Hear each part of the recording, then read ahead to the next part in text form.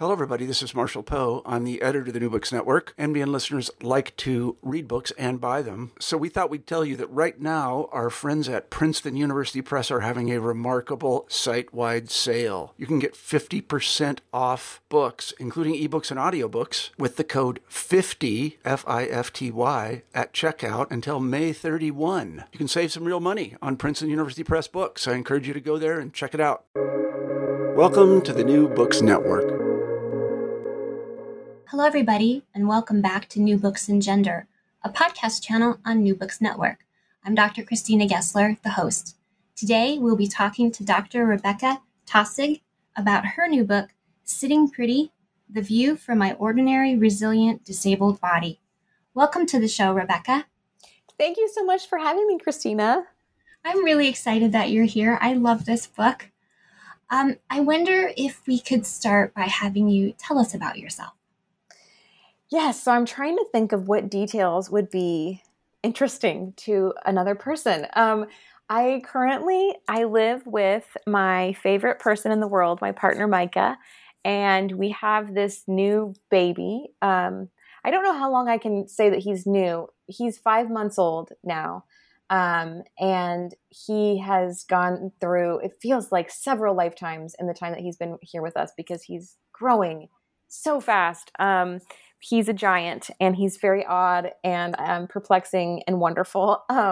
So we live in this little house together in Strawberry Hill and have been spending a lot of time together as of late, just because we don't go anywhere and in this pandemic world. So we have been in very close quarters, and sometimes I feel like I'm losing my mind.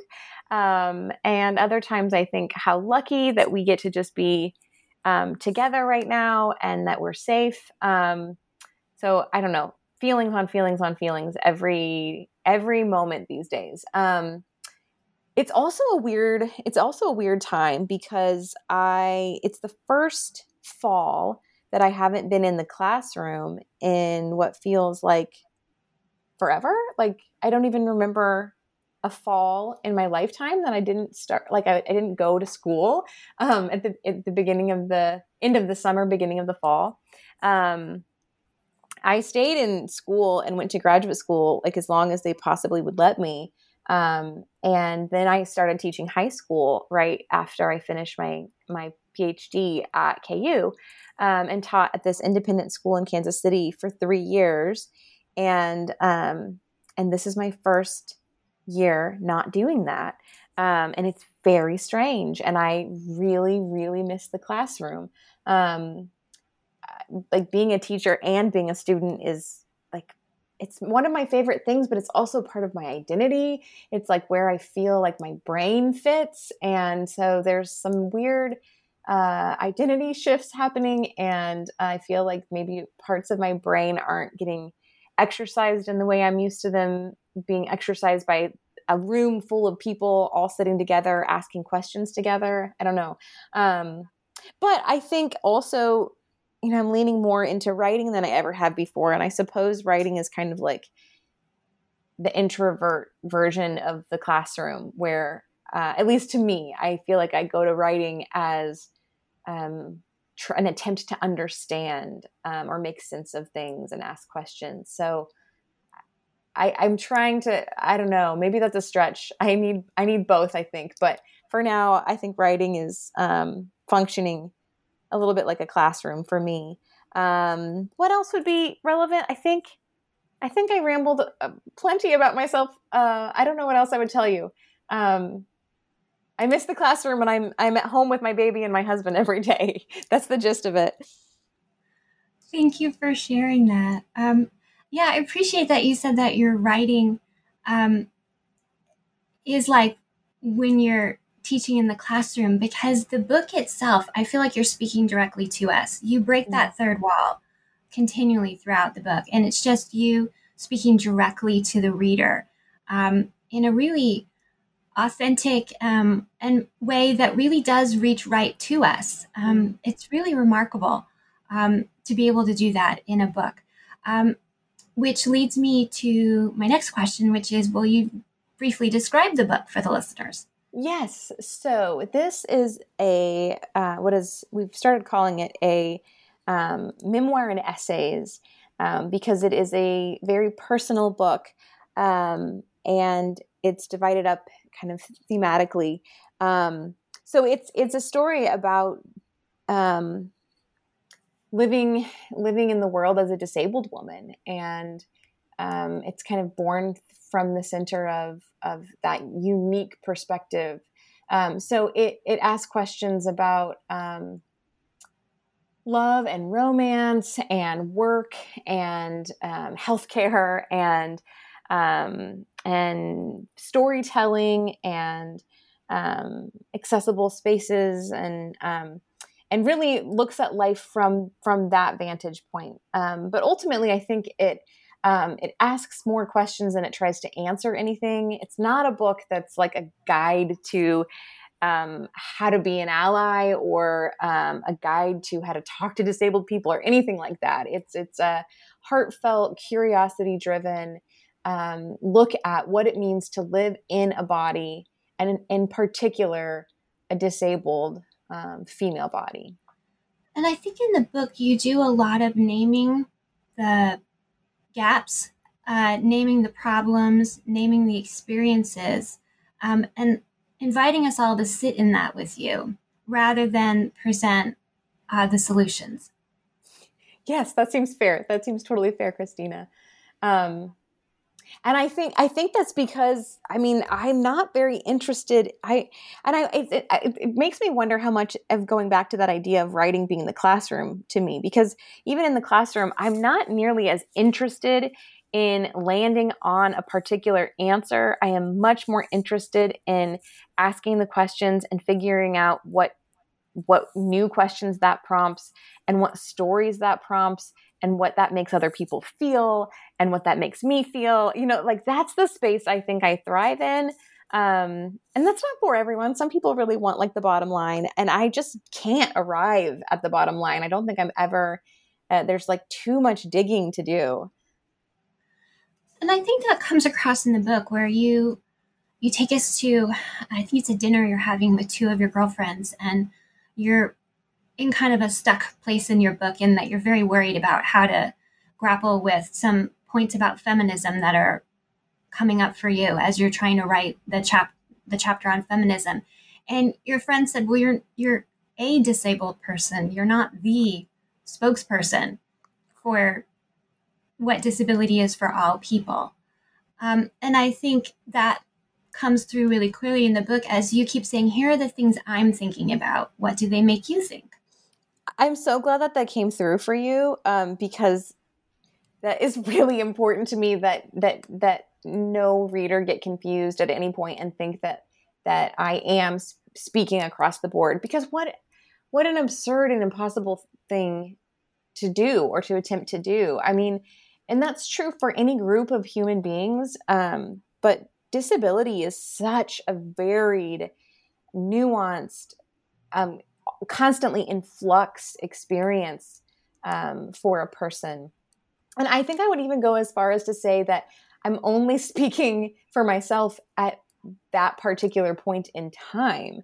I think my thoughts have developed even since I submitted the last round of copy edits for the book, that this is like a really fluid conversation, something that I hope and expect to continue to chew on. And knowing immediately, I can think of like 5 disabled friends who would say something different about this topic or that topic. So yes, I'm so glad that translated. That really, the most I can offer is a reader is to bring you very close into my world and my brain and my heart, and look at things carefully and thoughtfully and open-handedly together. But no, yeah, not speaking for anyone else. I really shrink from the thought of that, really.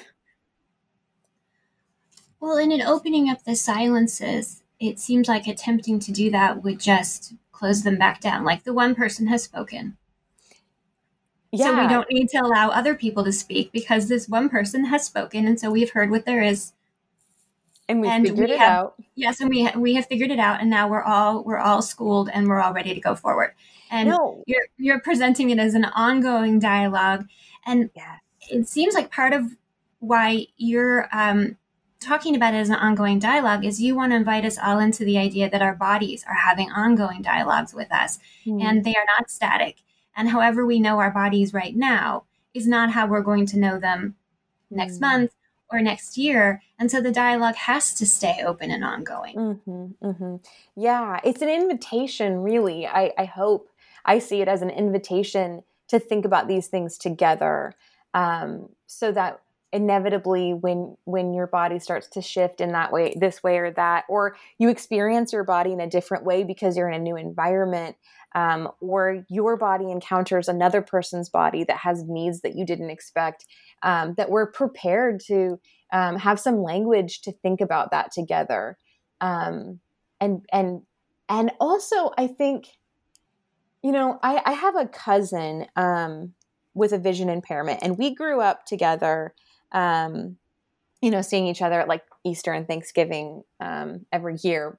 And so we were both like these little kids growing up with disabilities, and never, ever, ever did we talk about that shared trait with each other until very recently, when my cousin Alex started reading more of my work. And she said something to me recently where she was like, I didn't realize we could talk about disability that way. Like I didn't know that we could talk about it that way at all. It hadn't occurred to her. And I don't think it had occurred to me until much later in my life either, that these were conversations we could have together and that they would be meaningful, and that there were words we could use to make sense of things that had been incredibly important to us our whole lives, but we didn't know how to describe them, or we hadn't seen, like, that conversation hadn't been started for us.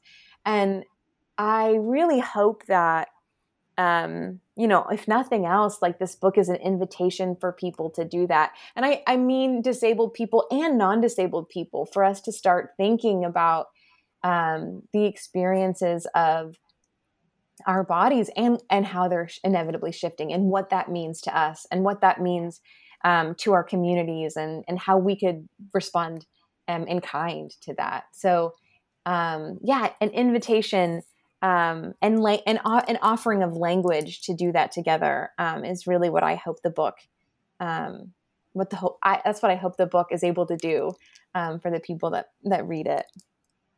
And you mentioned this in the book, so I'm not sure if I have this exactly right, but it sounds like you were lacking a lot of that language as well until you really dove into disability studies and started reading what others had been writing, and theories that they had been writing, and ways they had been reframing the whole subject away from the common dialogue and presenting it in all new ways of seeing it. And that opened up new language and frameworks for you. Yes, that was pivotal for me. And it's so odd to think about, because I have been disabled since I was about 3 years old. So I had been living in this body for decades before I found language to describe what that experience had been like. And how amazing is that?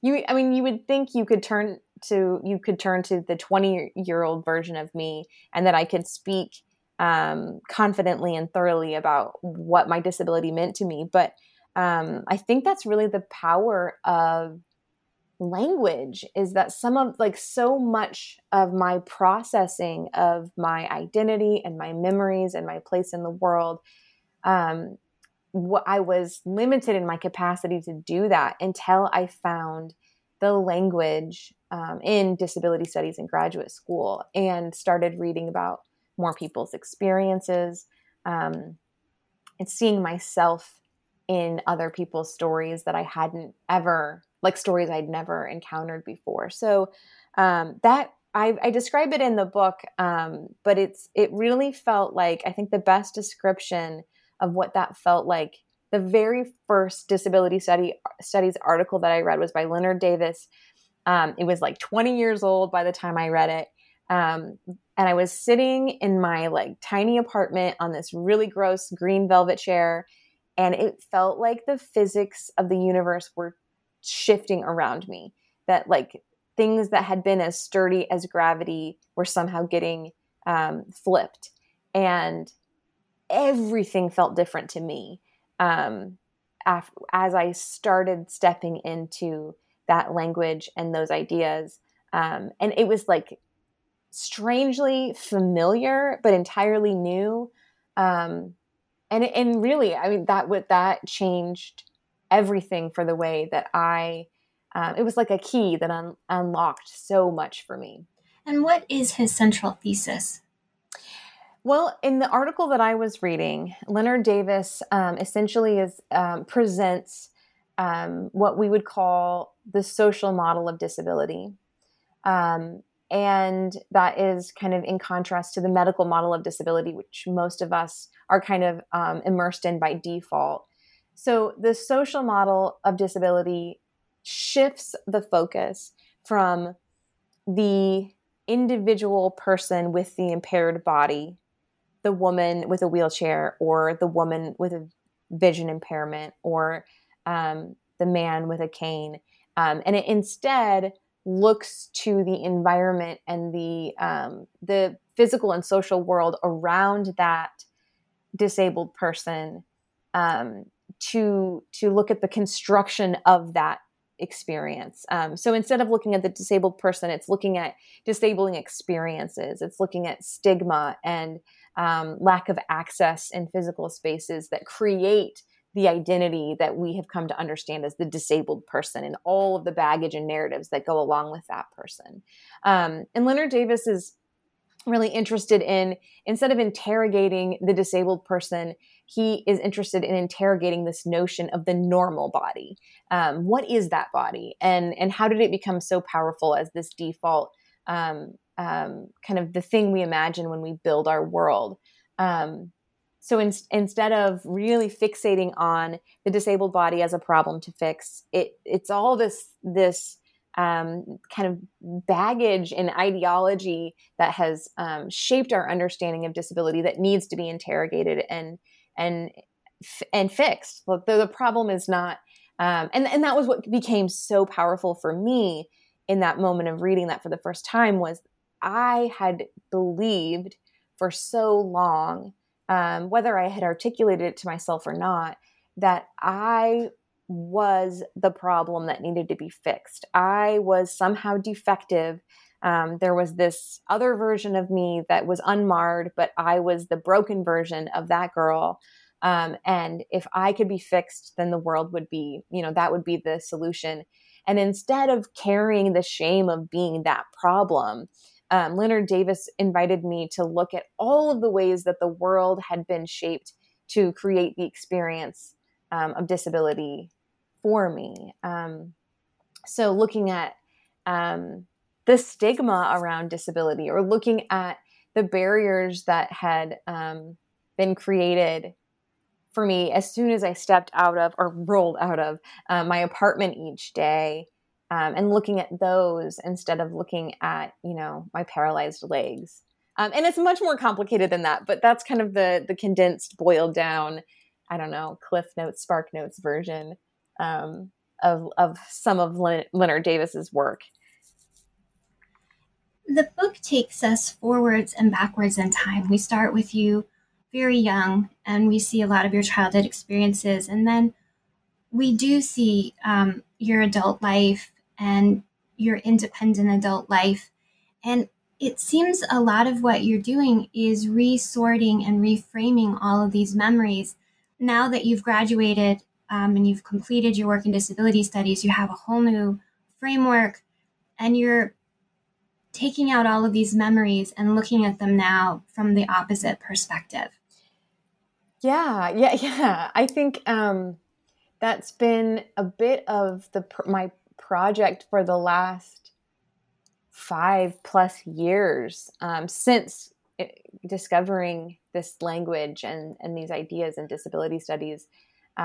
it's a lot of work to go back and kind of pick through and pull through and look and reconsider and rethink what happened there, what was happening in that moment, or how did I end up in this position?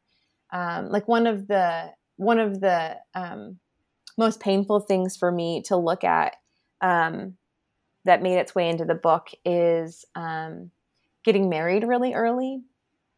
And it was at the time, I had so little tools for understanding what was happening or why I was making the choices that I did. But the short version is that I got married really young to my high school boyfriend. And there was every possible, there was a big bang. I don't know what that was. Did you hear that on your end? I did. Are you okay? Yikes. I'm fine. I wonder if it was a, I'm fine. I don't see anybody. We're all good? Okay. I don't know what that was. Sorry. I was in the middle of talking about my divorce. Oh goodness. Okay. Do you know what that was? It sounded like a firework. I don't know what it was, but we're good. Mike is good. Otto's good. Okay. Everybody's accounted for. That's what matters. What's that? I said everybody's accounted for. Yeah, that's what matters. Right. That's right. I don't hear anybody making any noises outside. I ended up getting married very young to a person that I really had no business marrying, and there was every sign that we shouldn't get married, and I just kind of blew past them. And then much to the shock and distress of pretty much everyone in my life, I divorced that person like about a year after we got married. And it was like a really confusing thing for everyone. I don't think anybody expected it. And there was a lot to process in how that went down and how my body and my expectations for my body and the shame that I had in my body fit into that choice, or both choices, getting married and getting divorced. And so that's an example, I guess, of some of the painful processing and important work that went into reflecting on my experiences in my life and old memories, but ongoing pieces as well. Sorry, that boom is like threw me off. I'm trying to think what your original question was. Rethinking the memories. It's something, it's interesting. I mentioned earlier that like writing is an attempt for me to understand and ask questions. And I have been asking these sets of questions of my body for a really long time and rethinking my body through this lens for the last several years, which is how the book was born. But I wonder what that next book will look like, or what the next set of questions will be, and how my body will figure into that. Because the focus of this book is so body focused and disability focused in some way, in a lot of ways. And I wonder if, now that I have, like, I've been thinking a lot, like now that I have this baby and motherhood is this new, strange, confusing, overwhelming thing. Will there be like another set of questions where I'll go back and rethink memories through this lens of motherhood? I don't know. I'm curious about it, but so far that has been a pretty defining characteristic of my writing is that lens of questioning and rethinking and looking at ordinary or old moments through that new lens. The book itself is a series of essays, and it also mentions that you wrote these mini essays on your Instagram account. Were each of these outgrowths of the mini essays, or how did the project come together? Oh, yes, that is a great question. So I mentioned that I've been kind of doing this work of interrogating and rethinking my body for the last 5 or so years. And part of the reason I have that marker is that's about when I started this Instagram account. I was kind of in the middle of graduate work, and I was reading all of this, rather dense academic work but processing it in this really personal personal way. And so I needed some kind of space to think that through and find my own way of describing it. And so I started writing what, I've come to call these mini memoirs on Instagram that would look at one memory or one experience and try to work my way through it and land, somewhere new. And I was really immediately surprised by that space. I think I invited like my friends on Facebook to follow if they wanted to. I just said like, hey, I'm going to be doing this thing. But I was immediately shocked when like strangers seemed to show up and care to read what I was writing. And actually that's still kind of shocking to me. I'm still when anyone reads my book, I'm like, wow, really? I don't know when that's going to feel normal. Because it feels like such personal writing. And it's always shocking and amazing to know and hear when people connect to that. And that's what Instagram became, was sort of this validation of validating the importance and need and hunger that we have for making sense of and processing something as fundamental as our human bodies. They're with us every day, and they impact so much of our choices and the way that we live. But I don't know, it seems like there hasn't been a tremendous amount of opportunity for a lot of us to work through that and make sense of it. And of course, there were people that were there to learn more about disability too, and think and hear about a perspective that maybe they hadn't spent a lot of time around or hearing about. Yes, I've been writing in that space for about 5 years, and about a couple years into it, I really started to feel the confines of that space, the limitations of it, because there's like however many characters you're allowed to write before Instagram cuts you off, and I was constantly getting cut off, and I started writing my posts in like a Google Doc, and I would try my best to be succinct, and then I would go to copy and paste it into Instagram, and it would be like 3 times longer than they would allow. And so I'd have to go back and be like, okay, what's really important here? Which became harder and harder and harder, which seemed like a pretty clear sign that space, I needed to find a way to expand and stretch and reach beyond the tiny little corner, the little box that Instagram was giving me from day to day. So when I originally put together the book proposal with my agent, I did propose it to be pretty similar to the Instagram account. I think originally my plan was to have themed chapters with really short essays, like a series of really short essays in them that would be sort of like elaborated. I would take ideas that I had posted already and elaborate on them and expand and turn them into small essays. And it seemed like I got some feedback that it would maybe make for a better structure to really flesh those small essays out into big, fleshy, meaty chapters. And so there is a really strong tie between what I started a few years ago on Instagram and what this book became. But I think the Instagram was maybe like the baby seeds of what really grew into a much bigger project that I feel like stands on its own. The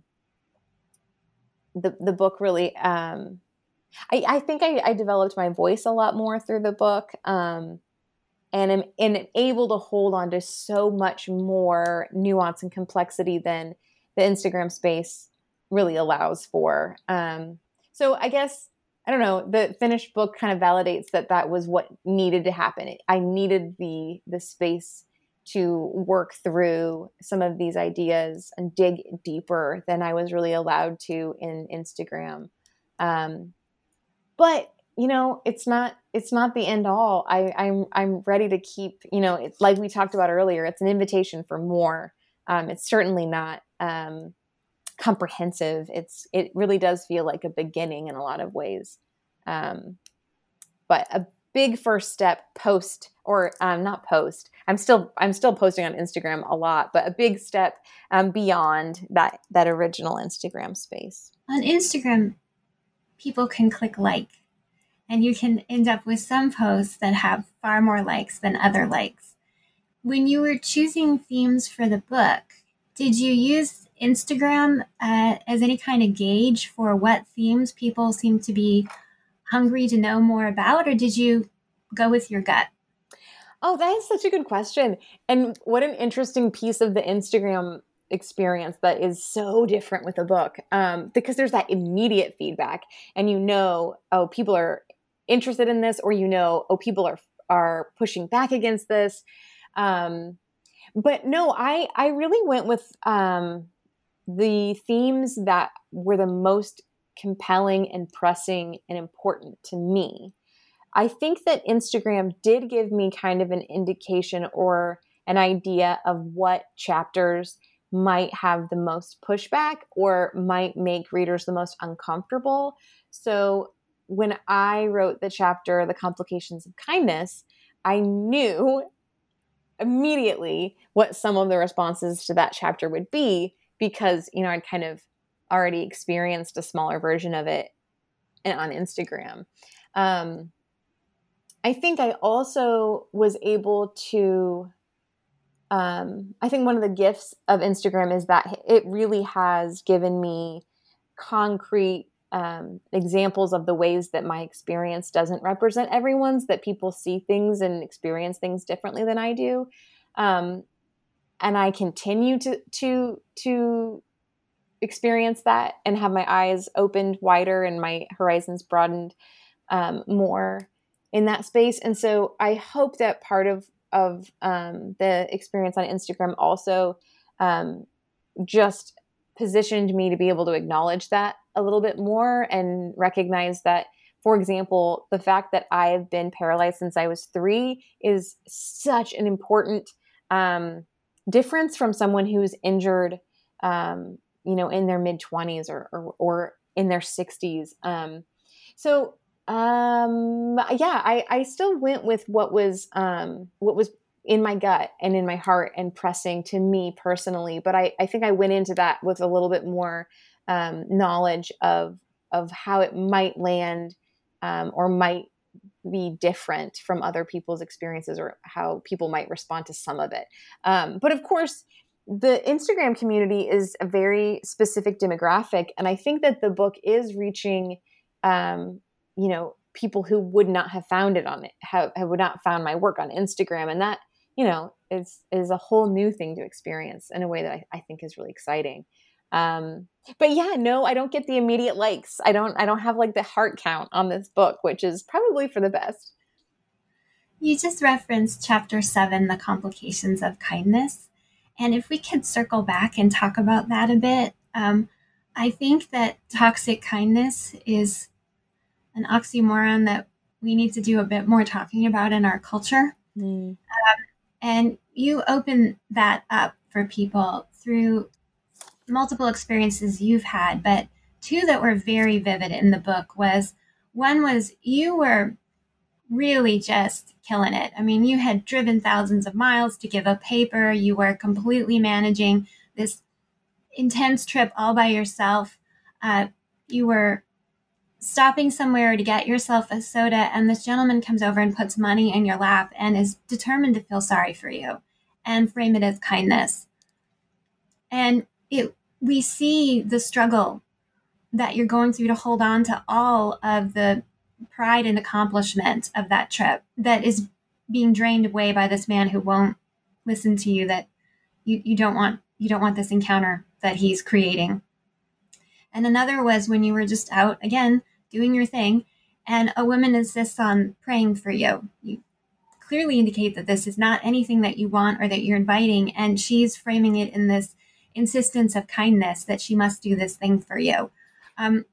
And you really bring the readers in such a way that we are there with you. We are experiencing this.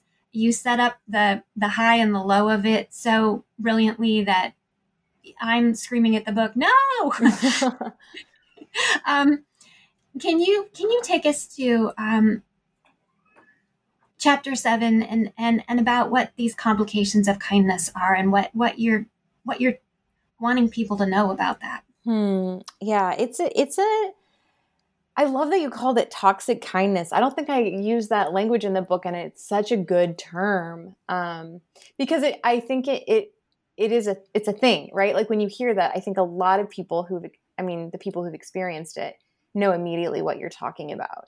I think ultimately, this notion of toxic kindness, for me, in my experience, and I think from what I've heard from other disabled people, a lot of it has to do with being forced into a narrative that you didn't choose, you wouldn't choose, that you didn't even actually realize that you were being thrust into. So like the example that you gave of me and coming off of that enormous trip in graduate school and presenting at a conference and all of that, and then having that man thrust the money in my lap. It was a jarring moment for me because he was pulling me into this narrative that I did not want to be in and didn't see myself in. But he was playing a part in that narrative, and he was kind of putting me in a part. So he was playing the role of the kind, generous savior.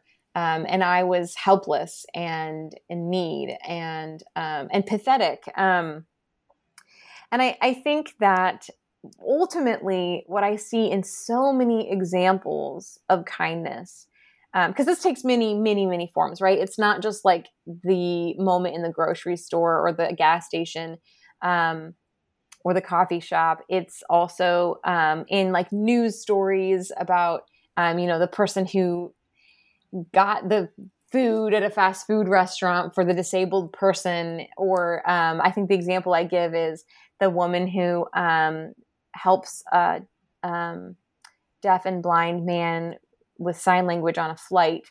It becomes like a viral news story that everybody is applauding for the kindness of humanity without actually looking at the disabled person in that experience hardly at all. I think I also talk about in chapter 7 about charities and the history of charity. I mean, there's so many different ways that this form of kindness shows up. It's a big unwieldy force, but I think ultimately what again and again and again what I see in all of these examples is a self-celebratory, self-serving kindness. It's a kindness that really relishes being in that role of the kind person in the room, who probably identifies and gets a lot out of identifying as a kind person. It's hard to be critical of that in some ways, because kindness is a good thing. I mean, I think I want to live in a world where we are reaching out to each other and we want to help one another and support one another and find ways to create ease for each other. But I think the problem with this form of kindness is that it's not actually looking at the person on the receiving end of kindness. It's hardly even acknowledging who that person really is. It's hardly considering what their actual experience of that moment is. And it's much more in tune to the experience of the kind person. And it's focused on the person extending that quote unquote kindness. So, I mean, like for the woman who, a lot of disabled people talk about that moment when a stranger approaches them and offers to pray for their healing. And there's so many things about that experience that highlight that it's about the person doing the praying and not about the person receiving that kindness. In large part because, like, why don't you just pray by yourself over there quietly? Like, why do you need to come over to me and approach me and put your hand on me and ask me in this really dramatic way? If that's something that feels important to you, I mean, at the very least, you don't need to make a spectacle of it. But and there's lots more that's fraught and complicated about those kinds of encounters. But that's one to me that's like, so this is really about you. Okay. Yeah, I mean, there's a lot of ways that I think that I started to piece that together because I understand the impulse to want to be on the kind side of things, want to be the helpful person. And it's interesting to me because a lot of the feedback or conversations that I've had with people after they read this chapter is like, well, I open the door for everyone, or I'm always the person who is reaching out to help someone in line at the grocery store. And again, that's interesting because it's like, oh, it is about you again. You are thinking about who you are and who you identify as opposed to saying, oh my goodness, I didn't realize that's how it felt.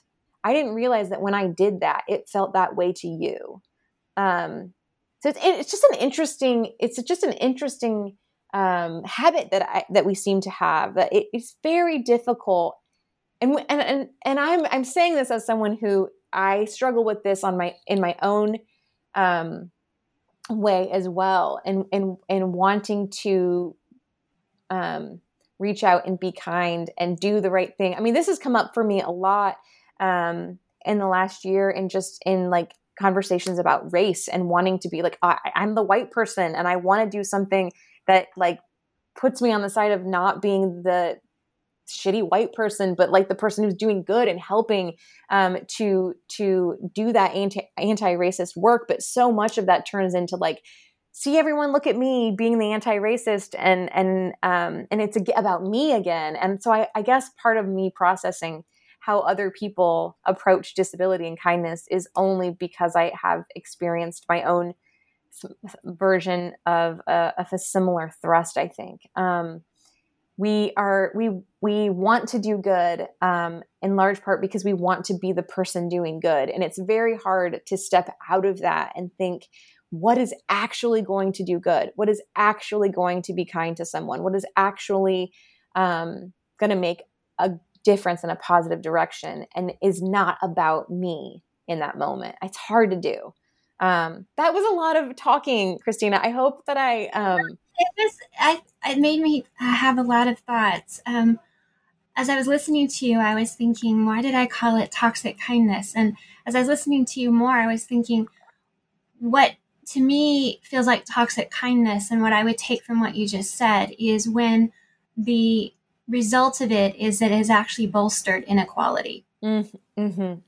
Yes. Which goes back to the words that you were using, like pride and dignity. It's like it's taking that away. It's reinforcing, I'm the person in this room that is powerful, and you are the person that is weak, and I'm going to reinforce those roles. I think that's right. I think one of the stories in the book that illustrated that for me was when you and your friend went to be camp counselors. Would you be willing to share some of that story? Yeah. Yeah. That's another example of a memory that I picked up and worked through again in retrospect. There is this camp that our church went to all of the time. Like every summer, there would be weeks that our church would fill the positions at this camp, and it was kind of a special thing. I mean, people would come back from camp and tell stories with, like these eyes, like, I've had this amazing experience. And at camp, there's this special glow about camp. And I really wanted to participate and wanted to be a part of it. And I knew that camp wasn't accessible because, that was just sort of normal. I expected that it wouldn't be accessible. But I had kind of worked out a plan to make it work with my best friend, because we navigated a lot of things. We were adaptable together and would find our own weird ways of access. And so we proposed to the camp that we go as a unit, that I would be a camp counselor, like a co-camp counselor with my friend, so that she could kind of help me get around the grassy spots or places where there weren't ramps and there were only stairs. But we would both be doing the work of camp counseling, which I think has much more to do with like the relationships that you form with the group of kids that you're working with, and being present with them, and creating a space for them to have fun and in a safe way. And the camp denied our proposal, which I'm sure there's got to be who knows what went into that decision and what legal things they were thinking of, but it kind of came back as this flat no. And so we proposed again an option of not having the role of camp counselor, which was more in the forefront, but maybe I could work in the kitchen. And they agreed that my friend and I could do that together. And so we had been, doing the camp thing for almost a week, and having a great time doing it. And my friend washed a lot of dishes. Yes, thank you. That was kind of like what we did. We washed a lot of dishes, and we tried to find ways to make it fun and silly. And I don't know that we were very efficient, but the kids ate on clean dishes eventually. And thank you for that. Washed a lot of dishes. And we would hang out with the kids in their plate, free time. So there was some relationships that we formed with kids that were meaningful to me. And then my friend, I'm going into a lot of detail on this, Christina. I hope that's all relevant. What's the short version of the story? My friend, ultimately, we saw something we weren't supposed to see. And the form showed that next to our names, instead of having one position filled or two positions filled, like everyone else on the roster, it said 0. So we were effectively counted as 0 for the amount of work that we had put into that experience. And it was devastating to me in a way I had no ability to articulate at the time. It was, and in retrospect, so at the time it was wow, not only are my contributions literally worthless, but I have now made my friend, who could have fulfilled a position and gotten a 1 next to her name, 1 position filled. Now she's a 0 too. Both of us have been made completely worthless by my presence in this camp. And it was crushing. So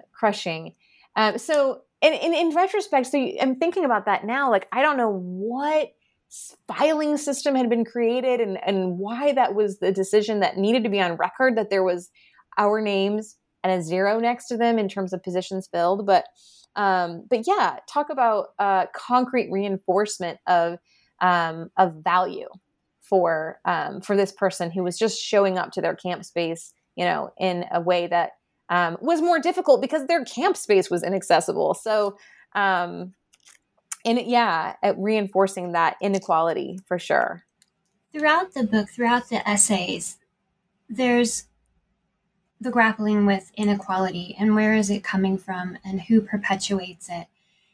In the chapter on feminism, chapter 6, Feminist Pool Party, you're really talking about how feminism didn't create a space for disability. And in a sense, I felt like feminism had let you down the way every advertisement and soap opera and movie and book had in its depiction of what is a woman. And it's again and again very white, very in support of ableism, cisgender, heterosexual, a very specific body type, and a very specific way that it's acknowledged as correct, and that always comes from the male gaze, admiring and approving. And in the chapter on feminism, you're grappling with womanhood, feminism, representation, and finding that even in the feminism space, it's just not there. Can you talk to us about that a bit? Yeah. And you mentioned earlier the part of the chapter where I'm grappling with my friends about writing this chapter. It was a very difficult chapter for me to write, Christina. I think I wrestled with that chapter more than any other. And I think part of the reason that it was so difficult for me to write was some really deep-seated training that I had received that like, I do not belong in this conversation. And it's interesting to try to piece out where I learned that and how I learned that. I think it was really stark for me, like a really kind of crystallized expression of it was at the Women's March that in January of 2017, and women all over the world were protesting Donald Trump's inauguration as to the role of president. And so Micah and I went to the Women's March in Kansas City, and I really, really wanted to have a sign, to hold up that that represented what I thought was important in the conversation, which was the intersection between womanhood and disability. And I wrote something, disability rights, women's rights, human rights, I think is what I put on the poster. And then once I showed up to that march, which was entirely inaccessible, I mean, the only reason I was able to go was because Micah was there with me, helping me get up and down and through all of the, curbs and grassy hills. And, but I was the only visibly disabled person that I saw there. And I didn't see a single sign that said anything about disability at all. And my reaction to that in the moment, instead of being like, oh, it's a good thing I'm here, because this is important and someone should be, calling attention to this. My reaction was like, oh no, I overstepped. This isn't what this is about. I tried to make it something that it wasn't. And so I think that like my reaction in that moment really highlights how I've kind of thought about my own, like the tangled, fraught overlap between being a woman and being disabled, and where I fit into these like women's issues or things that we would fight for as women. And then, from there, the chapter not from there, the chapter that's like in the middle of the chapter, but the chapter kind of really tumbles over all of these conversations that in my mind have felt like the conversations of feminism. And then I kind of piece out how I don't exactly fit quite right in those conversations, that my experience of those moments are not the same as I've heard them represented time and time again, even down to the language. And I don't hear this quite as much, but there was a time when it felt like I was everywhere I turned. I was hearing women say phrases like "ask any woman," like this is all of us experience this, all of us have felt this, and to hear that and then not experience that or not feel that the same way is disorienting. And my reaction was not to say that feminism was missing something. I think my gut reaction was to say I didn't belong there. And so really the chapter is trying to tease that out and think about what the relationship between disability and feminism and womanhood could be and why it matters at all. And I think the landing place of that chapter is probably, I think I am so brief in where I land in that chapter. And I think, in the next book or the next essay, I would probably spend a lot more time thinking about the way that at a certain point, I think feminism to me has become much less about women and men and much more about power and suppression of power and inequality and trying to rally around I guess I would say trying to dismantle that rigid system and setup that has created that gap and vast gap in inequality. So I think that I'm talking about this in the same way that I wrote about it, which is very rambly and tangled and fraught. But it was a painful chapter to write, and I think I was like learning as I wrote it. and seeing new things as I wrote it in a way that felt really vulnerable to share with any reader, because it was like, this is fresh, this is raw, this is in real time, this is what I'm trying to look at. What do you think? So I probably a chapter that will continue to develop and hopefully will spark more things for other people to think about too. As you said, the book is very much a mirror of you as a teacher, as a professor, as a student. It's really mirroring that classroom method of Socratic thinking. Let's sit in the questions and let's see what they lead us to think about. And that's much more important than asking a question that has one right answer. It's not a game of Jeopardy. It's a time to really sit in these complicated questions, which if they had easy answers, maybe would be solved by now. Yes. Oh, I love the way that you say that. It is not a game of Jeopardy. No. Yes. And that's why we have to ask them. They're hard. What surprised you the most in writing this book? I like that question. What surprised me? There's so many different ways to think about answering it. I mean, I obviously had never written a book before. So my first go around for the whole process. So in some ways, part of what surprised me was the process of writing it, the experience of like the relationship with an editor. And I think it was the first time that I had several people reading my work that were as invested in it as me. Like as a graduate student, I've been in so many writing workshops, and you have your work read by people, and they kindly write the workshop response of like, maybe make this character more developed, or I don't like the way that this character uses the F word or whatever. And my relationships with my editor and agent throughout the process, it was incredible to have people looking at that book with me with as much investment in how it was translating to a reader as me. And I just cherished that so much. And it was a wonderful feeling. I think I was also, this is going to sound so naive and silly, but like truthfully, I was really shocked by how hard it was to write a book, which is like, of course it's hard to write a book. Come on, Rebecca. But it was really hard, hard work. Like I mentioned with that chapter, the feminist pool party chapter, like there was deep labor, not just in like the language side of things, but the reflection and thinking through ideas that was exhausting and painful sometimes. And that's in addition to the logistics of like when I was teaching high school when I wrote this book. So like, when am I actually going to find the minutes to put this paragraph together? So like,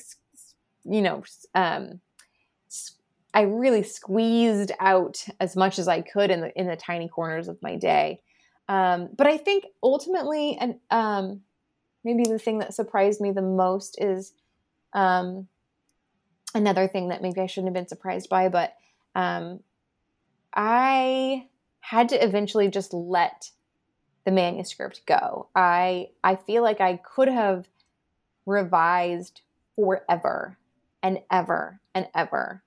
And I think in my mind, I thought that by the time I finally handed that book off and said, like, it's done, that it would feel done, and that I would have been able to revise it to the most polished, refined point, and everything would be settled just right, and every example and word and question would be exactly as I would have it. And I got to a point where I realized that I don't think that I'm capable of writing a book like that, or getting to a position, that position in writing a book. And I think that is okay. I think that's kind of what we've been talking about in terms of the book being an invitation, the book being about questions and not answers. Like, I think maybe what I learned about myself was that, I'm a heavy reviser, but I'm always going to feel, the unfinished parts and the vulnerability of that book at the end. That it's it's not going to be done in the way that I imagine a book feels done to someone. It's not done. And I think that revelation was like, that's kind of the point. It's a beginning. And I don't know that I anticipated that turn. That's probably the biggest surprise. It does feel like a beginning, and I can't wait to see what you write in your next book as you take us further along in your life's journey. Dr. Rebecca Taussig, thank you so much for being here today and talking with us about your new book, Sitting Pretty. I'm Dr. Christina Gessler, and you've been listening to New Books Network. Please join us again.